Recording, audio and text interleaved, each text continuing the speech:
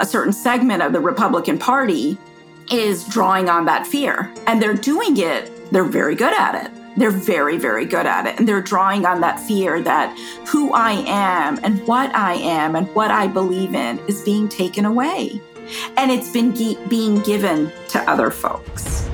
I'm Ken Harbaugh, and this is Burn the Boats, a podcast about big decisions.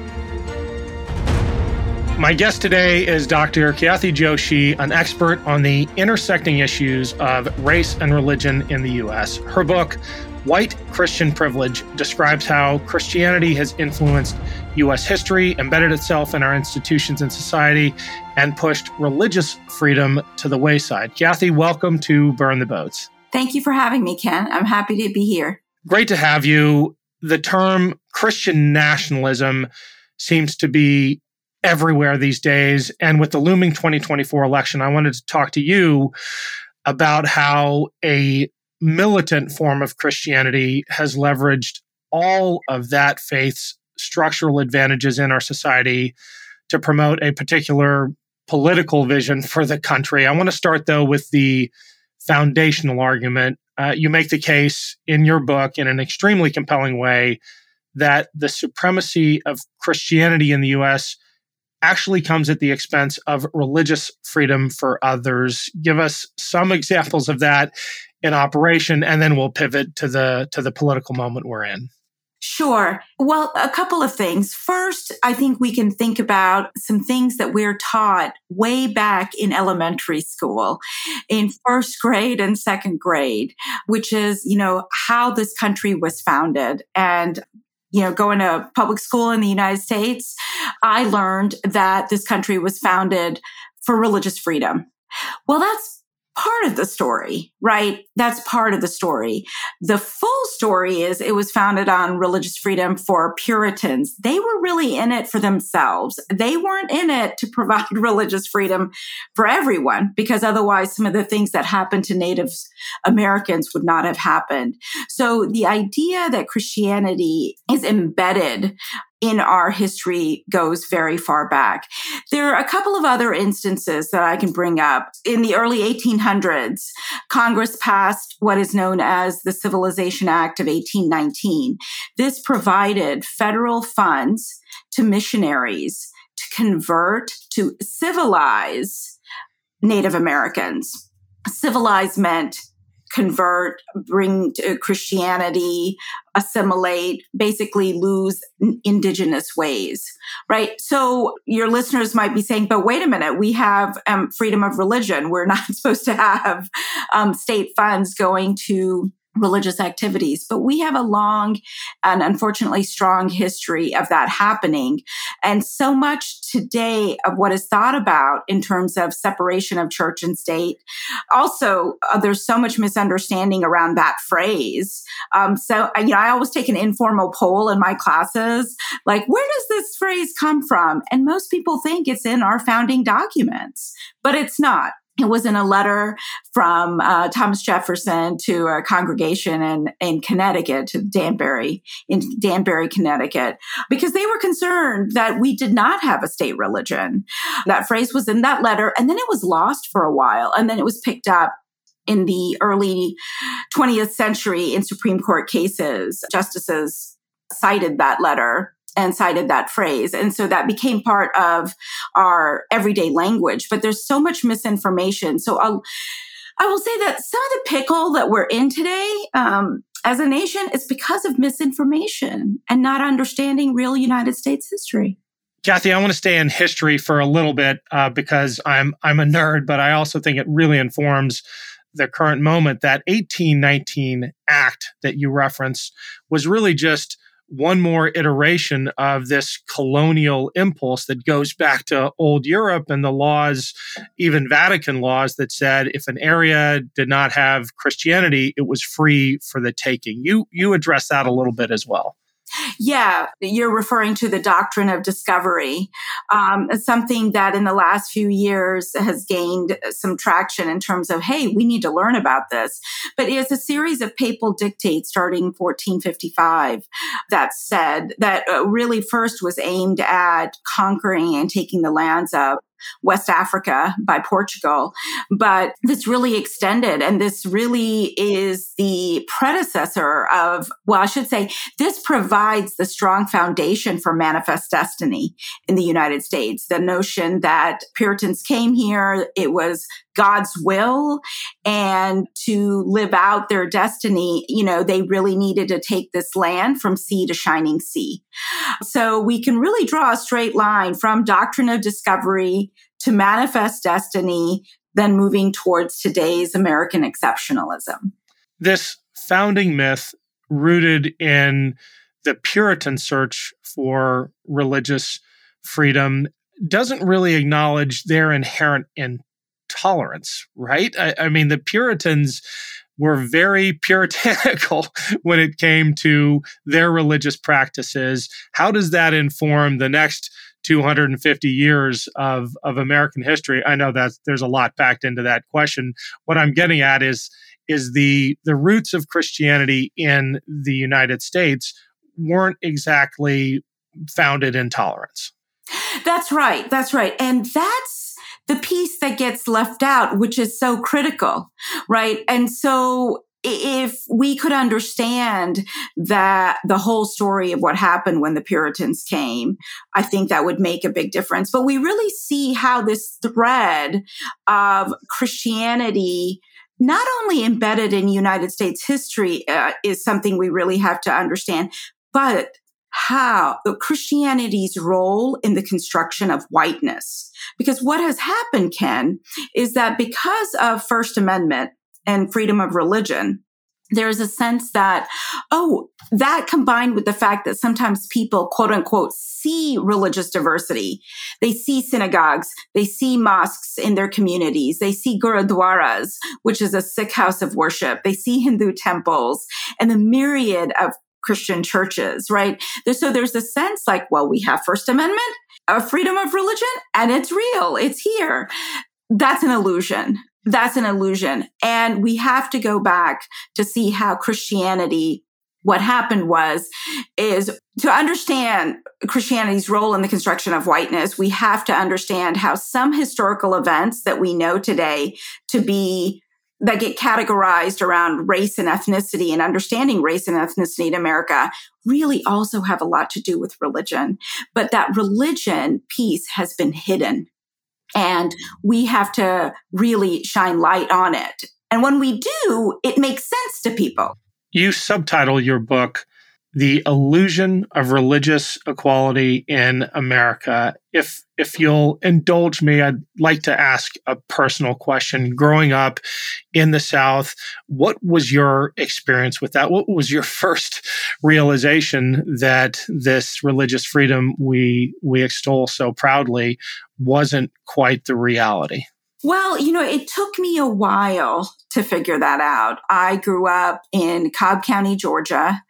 I am proud to be from Atlanta and proud to be from Georgia, but it was not easy. My family, looking back now, I feel very confident in saying my family is probably one of the first 15 Indian families to settle in Atlanta, Georgia, after immigration laws opened up in 1965. And, I wasn't Black and I wasn't white, and people really didn't know what to do with me. I had in school wonderful teachers who took care of me and who cared for me, but they didn't know how to help me be proud of who I was. One of my teachers tried, Miss Burns, my French teacher, and I did not do well in French class, but she really did try to get me to open up about who I was. Now, what's interesting, Ken, is I was very proud to be Indian. On the weekends, I had my community. I, hang out with our youth group, hang out at the temple and the cultural center. But Monday through Friday, I would have done anything to shed this brown skin. It made me different. I was made fun of for the food I ate. I was made fun of for what kids thought my religion was. And the real sad thing about it is that sometimes some of my teachers actually joined in making fun of me.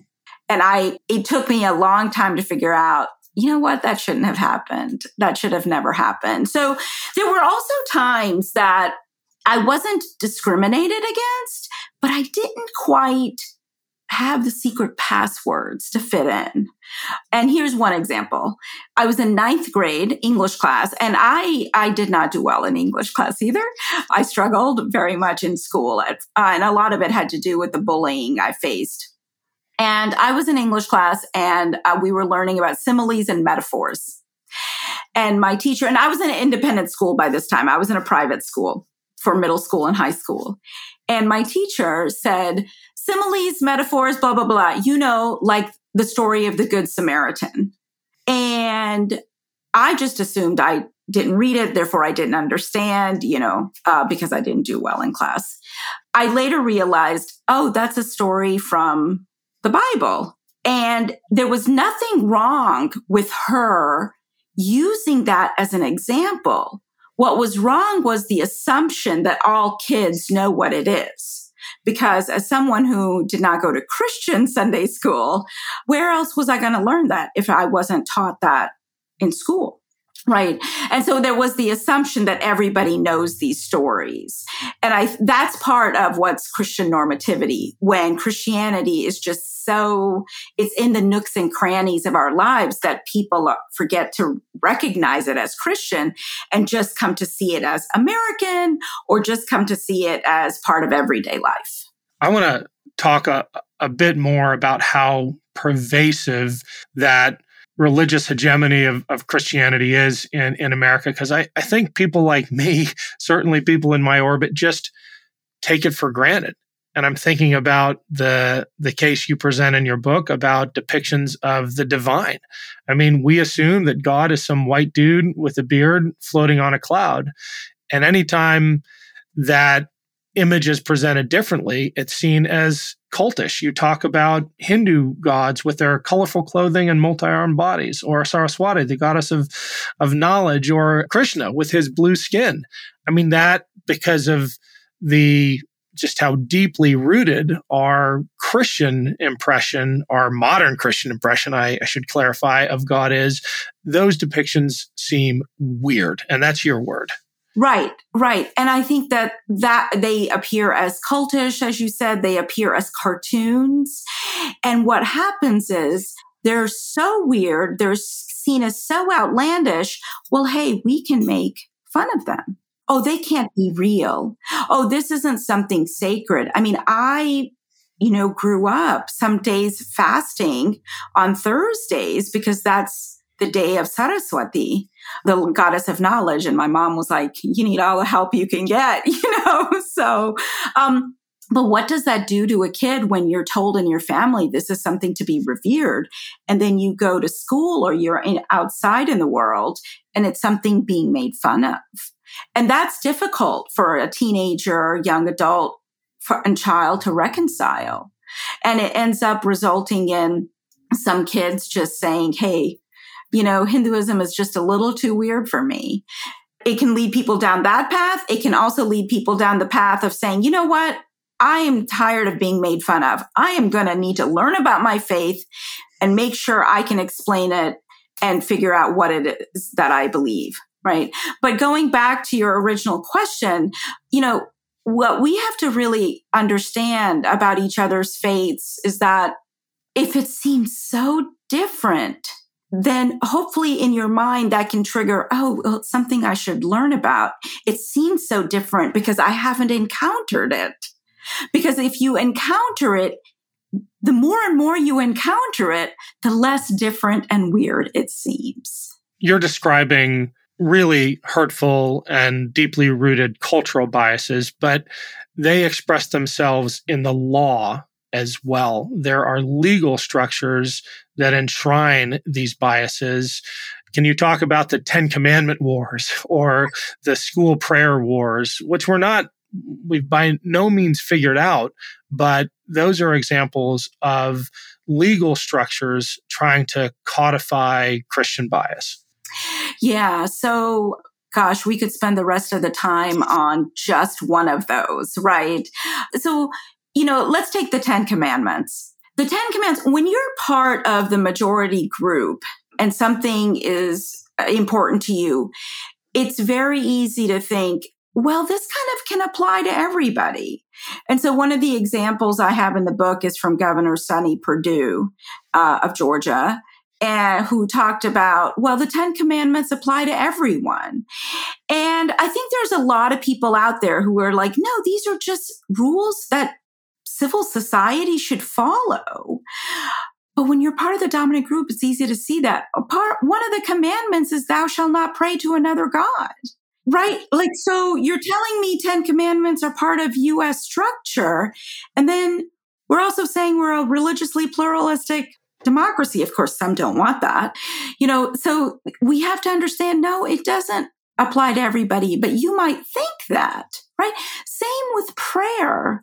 And you know what the interesting thing about prayer in public schools is? So prayer was in schools, right? Because our public schools come out of the common school movement, which comes out of religious schooling in this country. And so in the 50s and 60s, when we had two Supreme Court cases, well, two big cases that took prayer out of school, the country understood that government took religion out of schools. And I would say that part of, conservative Christian America kept saying for decades that government was taking religion out of schools. And it wasn't. In fact, Justice Tom Clark in the Abington v. Shemp decision in 1963 was very clear, saying that no one's education is complete without the study of religion. But we have forgotten about that. And our public schools did take religion out, unfortunately, when government was saying we needed to take prayer out of schools. And I still encounter, and for the last 25 years, I've been teaching about religion in schools with all the other topics I teach about. And I always encounter my public school teachers saying, Professor Joshi, we can't talk about religion. And I'm like, no, you can. You can teach about it. You're not supposed to preach about it, but you can teach about it, right? And so we really actually need to get back, Ken. We're going to have to teach about religion. I need to know about Christianity.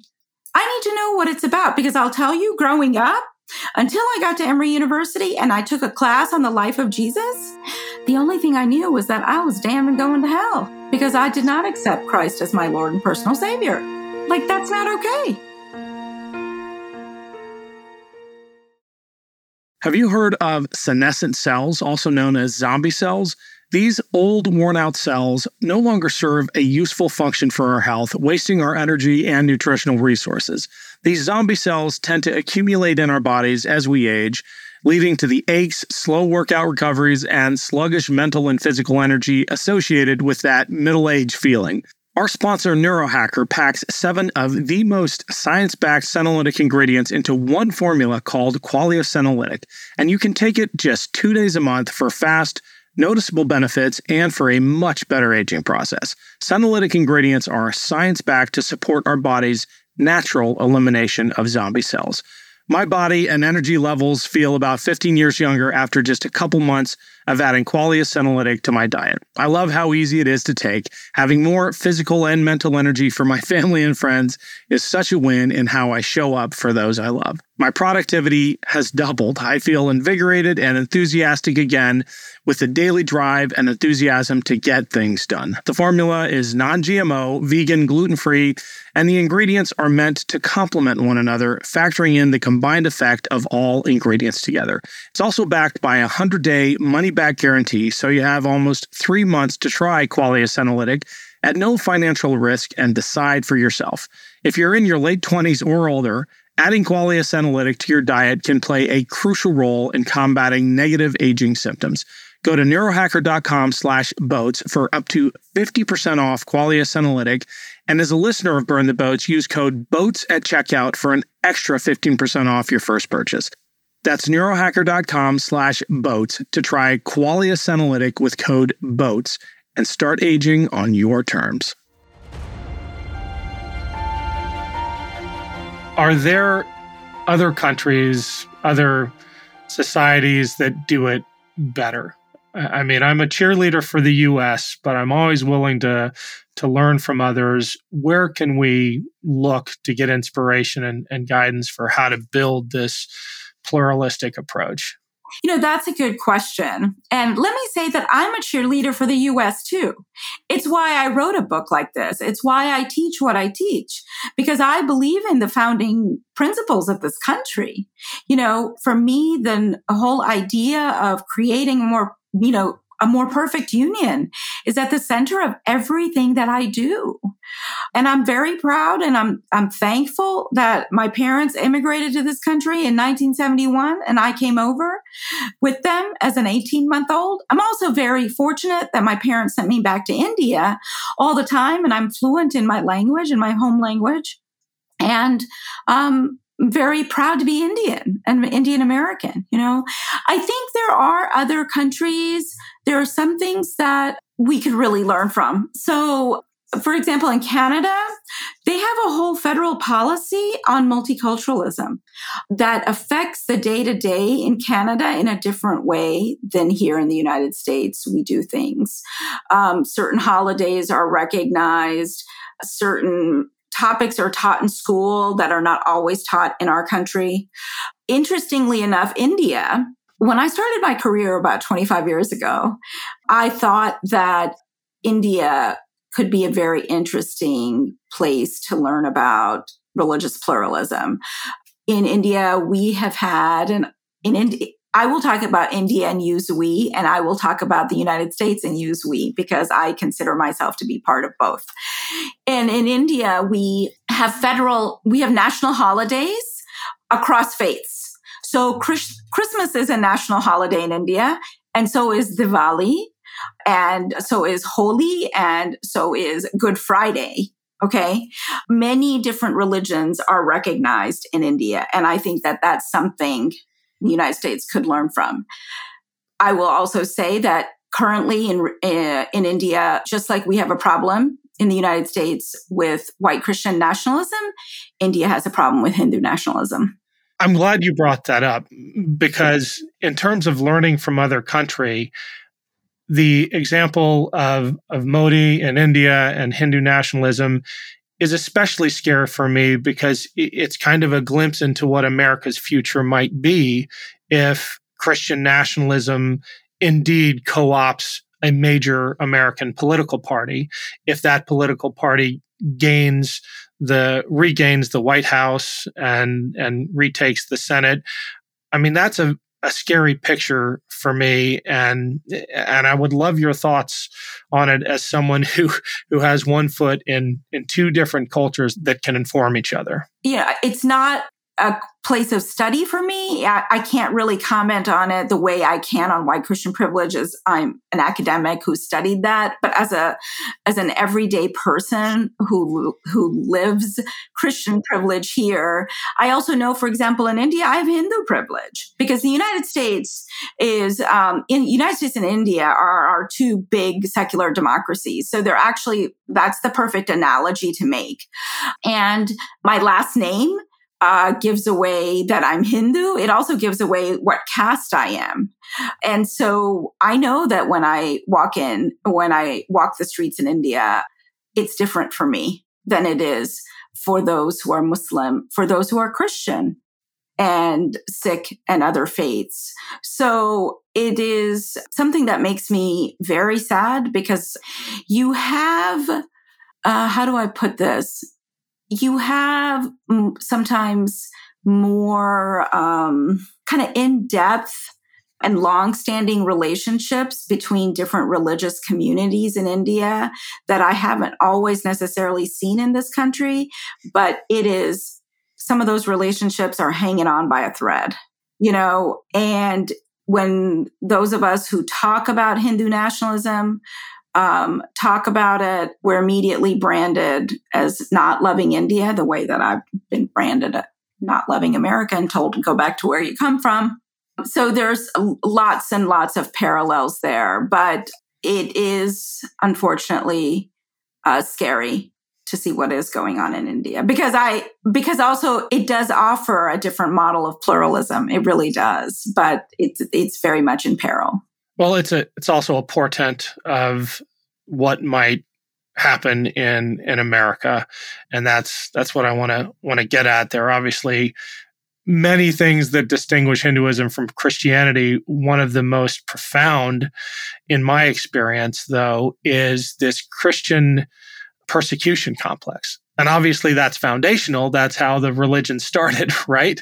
But you see it gaining such momentum in America today, this idea, which is shouted from the pulpit in megachurches and by leading supposedly Christian politicians, that their faith, our faith, I grew up Christian, is under attack. And this persecution complex is just, it's not only weird to me when coming from a majority entrenched, powerful demographic, it's really dangerous. Yeah, it is, right? And it does something. The foundation of it is something real, right? Are Christians discriminated against in this country from time to time? Yeah. I will say particularly in academia, in universities and colleges, that to be Christian, it can be looked down upon, to be religious of any kind, but particularly Christian, let's be clear. But you can be discriminated against. You can have personally faced discrimination. And at the same time, you have to be able to see the way society has been built for Christians. Now, that is if I'm speaking to somebody who is open-minded. The folks that you're referring to, I mean, they have an agenda. They want to take something that's real and then twist it for their use. And the question is, I wrote this book, and the majority of the way or place I spend my energies is talking to folks who are willing to consider the possibilities. I'm not interested in putting forth my energy to try to convince somebody who lives by the word of the pastor that you were potentially describing. They're not going to hear me, but you know what?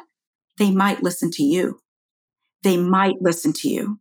And so you have such an important role. And it's really actually one of the reasons why I was like, yes, I would love to be on here, because I can write this book. I can write 20 other books. I can have these conversations, perhaps into my next lifetime. And I might do that. But it will take someone like you having these conversations with folks to really help us make change. When you see people like the former president, Donald Trump, and his acolytes making the Christian nationalist argument, making the case that they are defending Christianity the same way they say Vladimir Putin is defending Christianity, how do you react as a scholar, as a person who has studied the religious history of Christianity and apply it to this incredibly cynical moment we're in now? Well, where I get very angry as a scholar is, again, if we had more people know the religious history of this country, the real, true religious history of this country, we wouldn't have so many people just following the former president. And so that's why we've got to do something about our education system. We have got to talk about religion in schools, not prayer, not devotional reading, but religion. So I'm a huge advocate. Sometimes it surprises people, but I am a huge advocate of religion in public schools. We've got to teach it. You can legally have a high school class on the Bible as literature. I have no problem with that. What I would like to see is religious texts in a world literature class, right? That's one of the things we've got to do.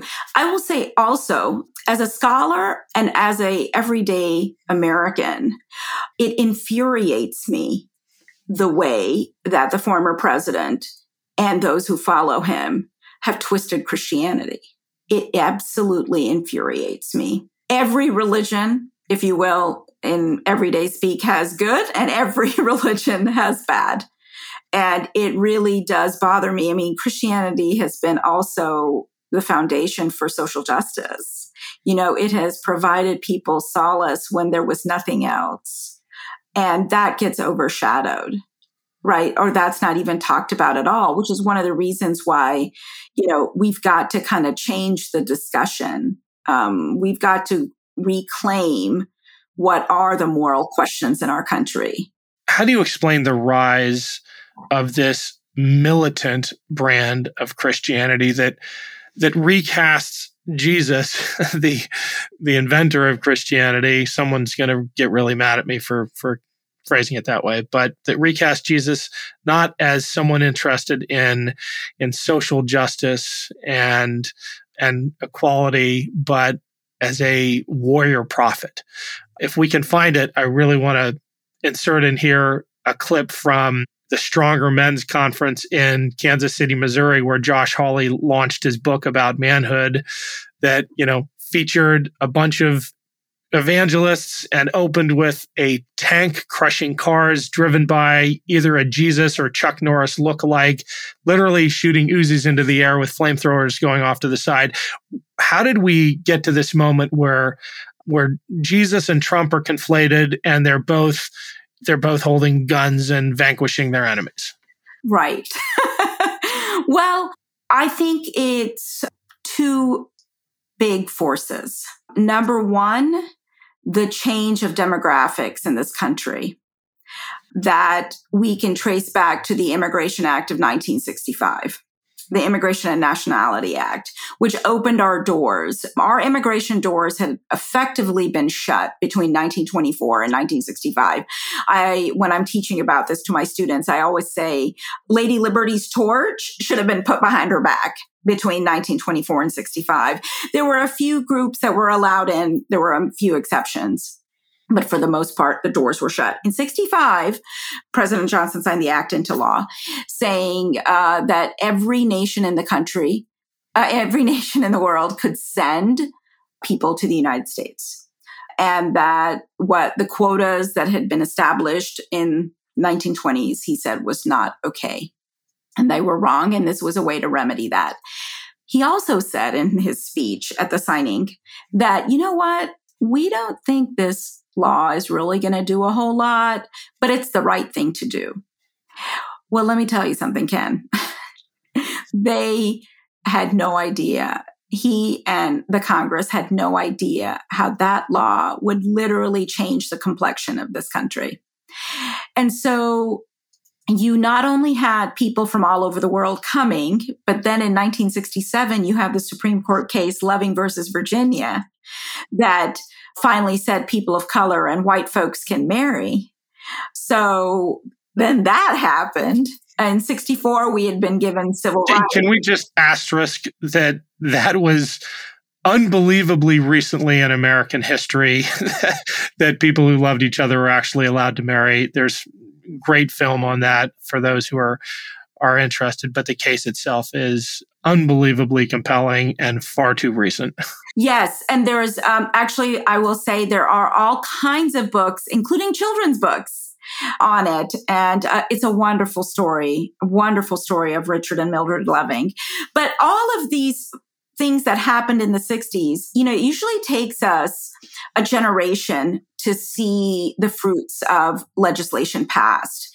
And so we really started seeing a change of demographics because of people coming to this country and then people becoming citizens and then sponsoring relatives. I mean, this is my story. My parents and I immigrated because of the Immigration Act of 65. And so I think those who were here, let's say white Christian America and specific section of white Christian America, were not ready for this change of demographics. And the second thing is the election of President Obama. I think it was just too much for parts of this country to put their faith in the leader who was a Black man. They just couldn't do it. It was just beyond reality for them. And then the former president had been stirring the pot ever since President Obama was in office from the get-go, the whole birther movement and him, saying, wait a minute, where was President Obama born? And I don't think he was born in Hawaii. And by the way, look at who his father is. Oh, and then wait a minute, he lived in Southeast Asia. This was too much. I mean, he brought all these threads together, and it was too much for people to be like, no, there's no way this guy could be president, right? And so it was a concerted effort to delegitimize him from the very beginning. So the two factors, the changing complexion of this country, along with the election of Barack Obama. Right. We're teasing out I think a fascinating intersection, and I want to be explicit about it.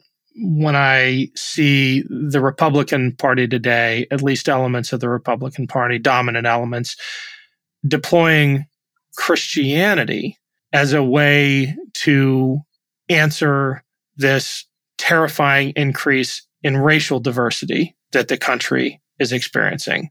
I'm projecting terrifying on them. I think America is much better for it. But the same reaction and the motivations that prompt that reaction among whites who are afraid that the country is not going to look like what it did pre-1965 seems to be animating Christians to react in the same way. And those threads are intersecting, they're feeding off of each other. And you've talked about religion or Christianity and the construction of whiteness. And I think it all comes together in this political moment. Yeah. I mean, I think what we have to understand is that, if this can go back to thinking about it. If you have a 5-year-old child and this child is playing with this toy, and then all of a sudden that toy is taken away, the child is upset. This is their toy. This is what they like. This is a little bit of what has happened in the United States with Christians and the increasing racial, ethnic, and religious diversity, and the way that schools and local townships have dealt with things. For example, every December, there's always a story. We had the nativity, right? We had the crash up at City Hall, and now, we used to do it. It was part of tradition, but now we're no longer allowed to do it because the Jewish population complained, or the Hindu population is saying, wait a minute, but we also need to do this. And unfortunately, those in power also didn't get religion when they were growing up because of it was learning about religion has not been part of public education for the most part. And so what is the answer? With increasing religious diversity, let's not talk about religion. Let's take religion away.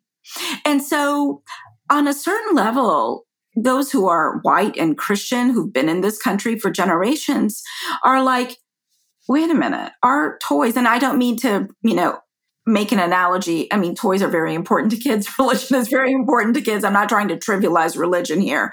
I want to make that clear. But this idea of something important to you being taken away and then how you feel about that is what's really at the heart of what's going on. And then a certain segment of the Republican Party is drawing on that fear. And they're doing it. They're very good at it. They're very, very good at it. And they're drawing on that fear that who I am and what I believe in is being taken away.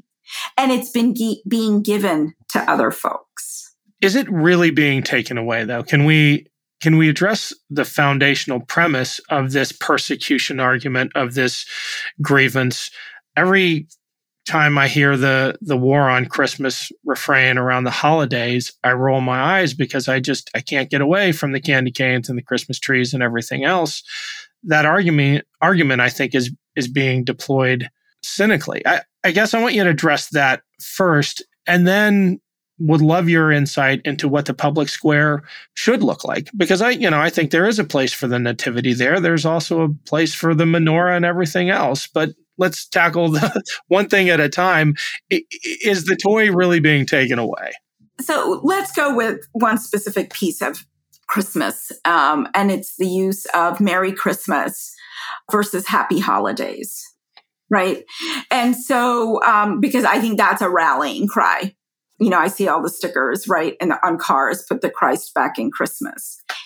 And I don't blame them. I think that the commercialization of Christmas, the whole issue of commodification of gifts, I mean, that's part of our capitalist society, unfortunately, right? And that has taken away some of the sacred peace for those who believe and for those who celebrate Christmas in a spiritual way, as different than a cultural way. But that's not government, and it's certainly not minority religions tearing down nativity scenes. No, but it is, again, a place where folks can get a handle on and say, hey, we used to say Merry Christmas, and now because of these people, we're having to say Happy Holidays. And that does not convey the same as a Merry Christmas. And I'm here to say I agree with them. I am in favor of saying Merry Christmas. And part of the fear people have around saying it is, oh my God, they don't want to offend somebody. Okay, I'm not talking about the person at the Gap, saying Merry Christmas to people and trying to figure it out. But people in your life, in your kind of primary social circle, your colleagues at work, like we should have a sense of who they are, what they believe.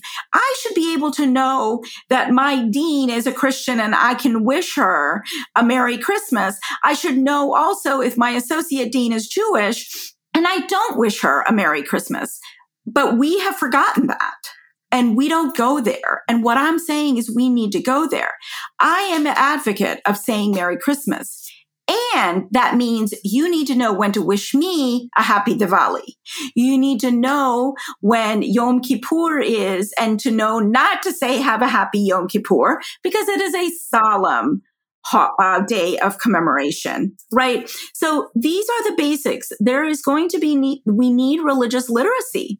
We need religious literacy. So the answer to, hey, well, no, we're not talking about Christmas. We're calling it Happy Holidays. Oh, there used to be a Christmas party, but now it's a holiday party.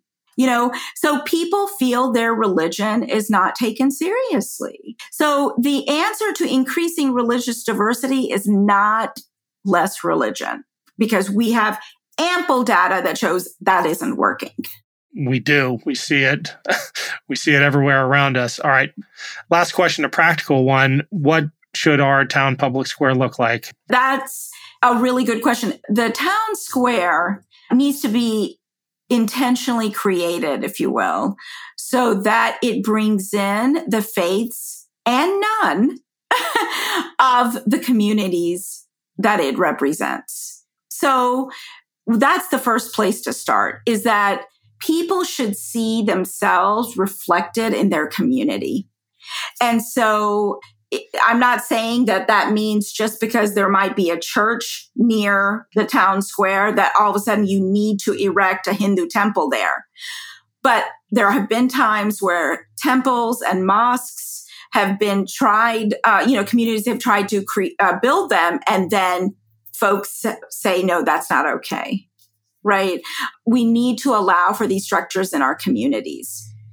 We need to say, how can we would like to have a creche, and what should we do so that our other communities feel represented? So one of the things they can do is have a diva lighting ceremony, which a lot of towns across the country have started doing during Diwali. Right? Everything doesn't need to happen in December. Let's be clear. Not the world's religious holidays happen in December. And in fact, if you're trying to put everything into December, it's still the Christianization of these holidays, right? So let's commemorate and celebrate when they happen, which then also means having the nativity out in December. What's glaringly obvious to me is that approach makes life richer and more interesting and doesn't infringe on anyone's freedoms. And I think the reaction from those who say that is an infringement tells you everything you need to know about them. I'm afraid we're going to see a lot of that in 2024. But, I want to live in a world where every few weeks there's another event at the public town square exposing us to the diversity in our communities. Yeah. And I think as long as you keep working for it and I keep working for it and your listeners, do what they can, we can succeed, but we have our work cut out for us. Well, thank you so much, Khyati. That was a lot of fun. We should meet up again around the holidays. I would love to check back in with you. Sounds good. Thanks, Ken. Thanks again to Khyati for joining me. Make sure to check out her book, White Christian Privilege. Thanks for listening to Burn the Boats. If you have any feedback, please email the team at kharbaugh@evergreenpodcasts.com. We're always looking to improve the show. For updates and more, follow us on Twitter at @team_Harbaugh. And if you enjoyed this episode, don't forget to rate and review.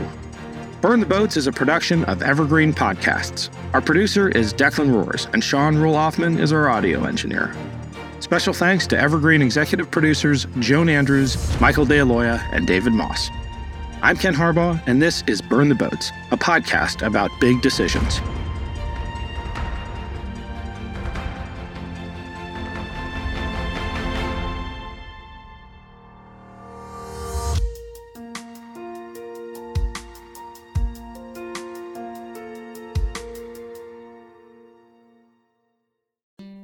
Hello everyone, my name is Tom Kearns and I host the Anglo-Saxon England podcast, where I cover the history and culture of England from the departure of the Romans in the 5th century to the Norman conquest in 1066. So far we've surveyed the collapse of Roman rule in Britain, the migration of the Anglo-Saxons, and the history of Northumbria from its beginnings in the mists of legend to its destruction at the hands of Viking raiders in the 9th century. I hope you'll come and give it a go. This podcast was produced with the support of the Ohio Motion Picture Tax Credit and in partnership with the Ohio Development Services Agency.